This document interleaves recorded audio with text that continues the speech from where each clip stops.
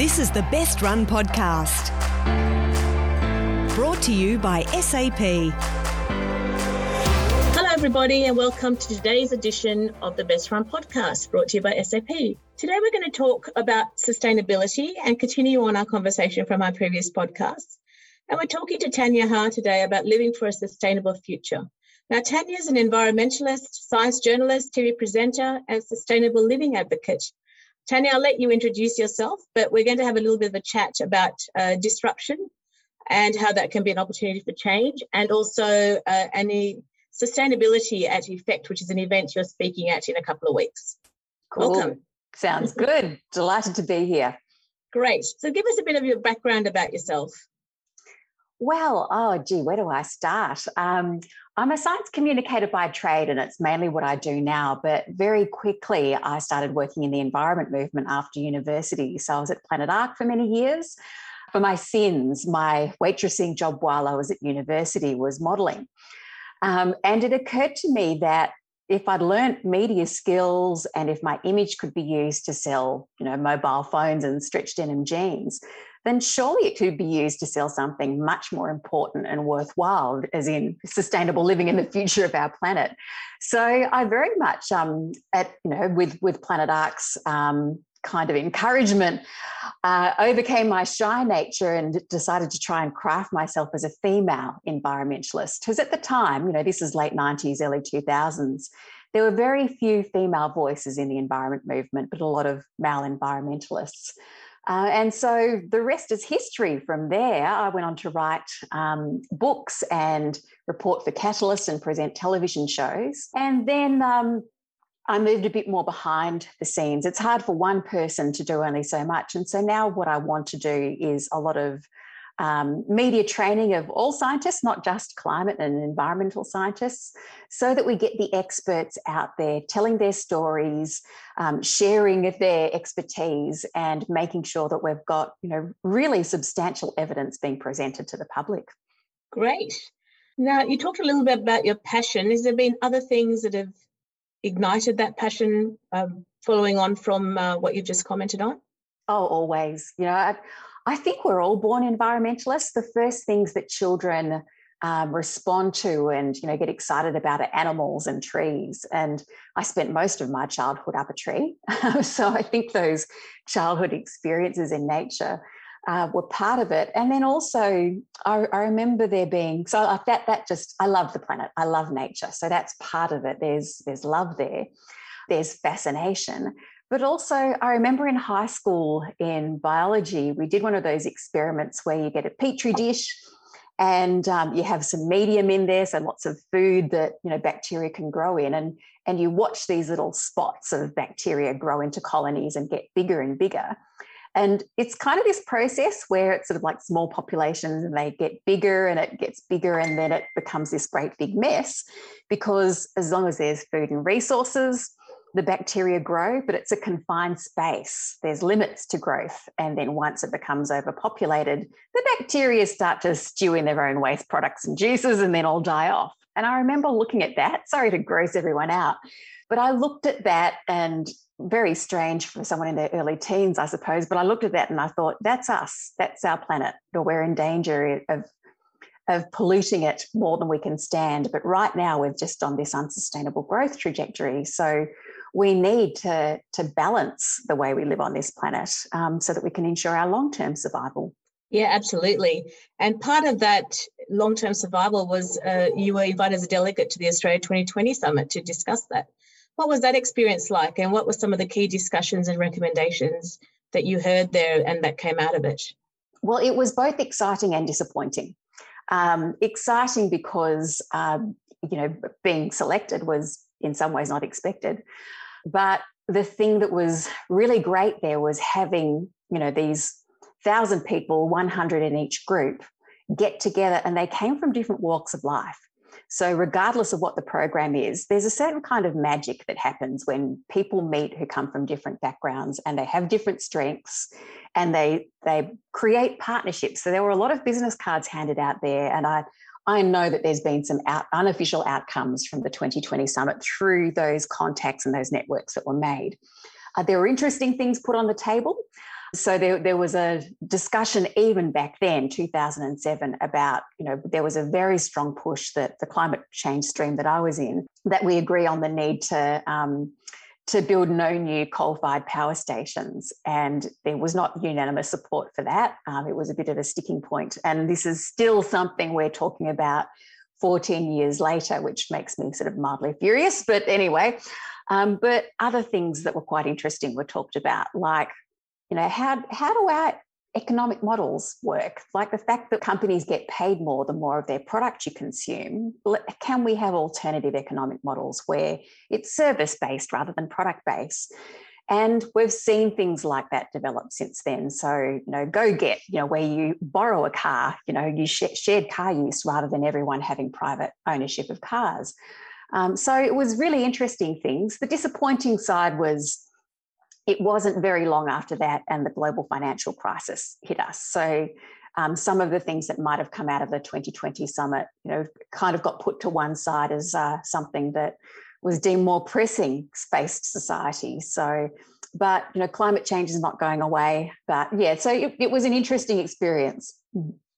Now let's just switch to just talking about disruption as an opportunity. So obviously we've been through massive disruption over the last 18 months with the pandemic. And this has led a lot of people to reassess what we do with our lives. What positive impacts do you think that could drive for sustainability? Well, I've always been fascinated by disruption because it breaks habits. The different stages of my career, I started off writing really lengthy, long environmental guidebooks, which were kind of useful. But then I learned that giving people lots of information about living sustainably does not necessarily produce the results you want it to. And that was a bit of a shock to me. But the other thing that I realized was a lot of the things that I wrote about in Greeneology and my other books were things that are habit. And so disruptions that break habits, they become opportunities to renegotiate and relearn new habits and more, hopefully more sustainable ones. So when I did my little bit of research when I did my master's degree, I looked at the life disruption of having a baby. How does pregnancy and the transition to parenthood change the attitudes of new mothers? And might that, that gorgeous little disruption to their life be an opportunity for them to change the way they live so that it's not just more sustainable, but also healthier, a healthier home environment. So that's why it fascinates me so much. But there are other things that are life disruptions. So moving house, changing jobs, retirement, they're part of the run-of-the-mill, normal life disruptions. But there are other ones, as we've learned, only the last couple of years. So natural disasters are a disruption. A global pandemic, it's a disruption. It changed the way we lived and worked and changed how much we went out. And so that creates opportunities to learn new things. And it also teaches us something else. I'm in Melbourne and we've come out of lockdown. And I think there's a sense amongst my fellow Melburnians that we're survivors. So there's a certain amount of confidence that you have in your own ability to face challenges when you look back at what you've come through and what you've achieved. And sometimes what you've achieved really is just getting by from day to day. But it does give you that sort of self-assurance that I think is useful for tackling other bigger challenges like, climate disruption. So they're the things that interest me in this whole idea of disruption and what we've learned from the pandemic, taking that and applying that to climate change. And businesses are very much talking about sustainability too. What are some of the key actions you think that organisations can take to positively contribute to a greener future? Well, for one thing, we've learned about the flexible office, flexible work plans, working from home. A lot of these were, ideas that people were kind of only half trying before the pandemic. They've been fast-tracked and proven now. So that opportunity to have people working from home more means less environmental impact from the commute. And also businesses might be able to have a smaller floor space, so smaller buildings, and have more shared workspaces, hot desking, that sort of thing, which reduces their need for more energy and bigger buildings, all of which has an impact on the environment. So that's one simple thing. But it's also shown the power of adapting to new circumstances, and that the people that pivot quickly can take hold of opportunities. So like I was talking about with individuals and disruption before, that it gives them confidence and some inspiration. I think for companies, it shows that if you adapt quickly and you take hold of the opportunities, then you can have a leading edge, and you can have new markets, new products, new areas for growth. And have you seen any particular businesses or industries that are being a lighthouse for this?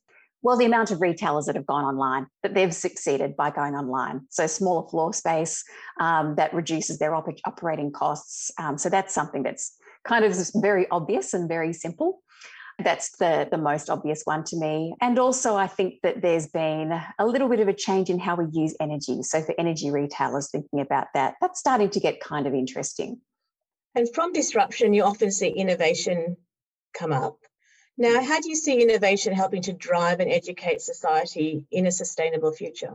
It's all about the uptake. Like innovation is one of those words that people use, a lot. And it's kind of like, you use that word a lot, but I don't think you know what it really means. So a lot of people use the word innovation when they mean invention. But I'd argue that what innovation really is its invention, so that new technology plus uptake. So the innovation I want to see is not just the science and technology, which is still there, it's still important, but what is important is to see it proliferate. Solar panels aren't that new. We need to get them out onto more rooftops, and we've seen good uptake of that. But now electric vehicles are in the news a lot. Now that we can certainly fast track, and there's other countries that are much more ambitious in their electric vehicle goals than we are. So the thing that really needs to change is the rules, what governs the playing field, so that we have the price signals, the market mechanisms and so on that favour rapid uptake of these new technologies, because, they're there. Hello, they're there. We've got some really inventive people in Australia who have developed really cool technology, and overseas companies as well. What we really need to see is getting it out to people, getting it implemented at a wide scale. Now, we talked about Effect at the beginning of our podcast. So that's an event series that SAP is running across Australia and New Zealand. And Effect is all about innovation. But this year, we're actually focusing in on sustainability and how technology plays a role there. So what are the main messages that you'll be looking to share with our audience on the 30th of November in Melbourne? Well, look, what I want really, if there's two things that I'd love the people in the audience to take away from what I talk about at Effect in Melbourne, I can sum it up in two words. One thing is excitement and hope, and the other, that's two words for one thing that I said was two words. The other would be opportunities. So on the first, the sense of excitement and hope, I want to share some stories of things that are happening that are really clever technology that's doing really cool stuff, because what that does is it gives us hope that there is a way to do things differently, that there are people out there, great people doing great work. So we do have the brains to find solutions to our problems. So I think having hope and being excited about the future are two things that are really important psychologically for humans.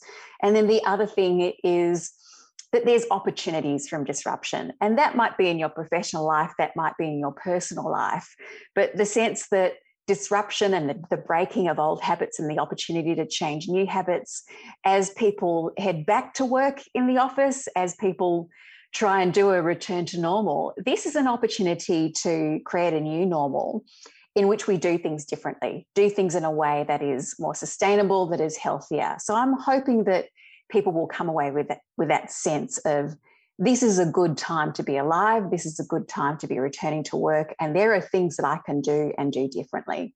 Fantastic. Thanks, Tanya. And you touched on two of the main topics. So we obviously sustainability, as we mentioned, but future of work is the other topic that we're focusing on with Effect this year.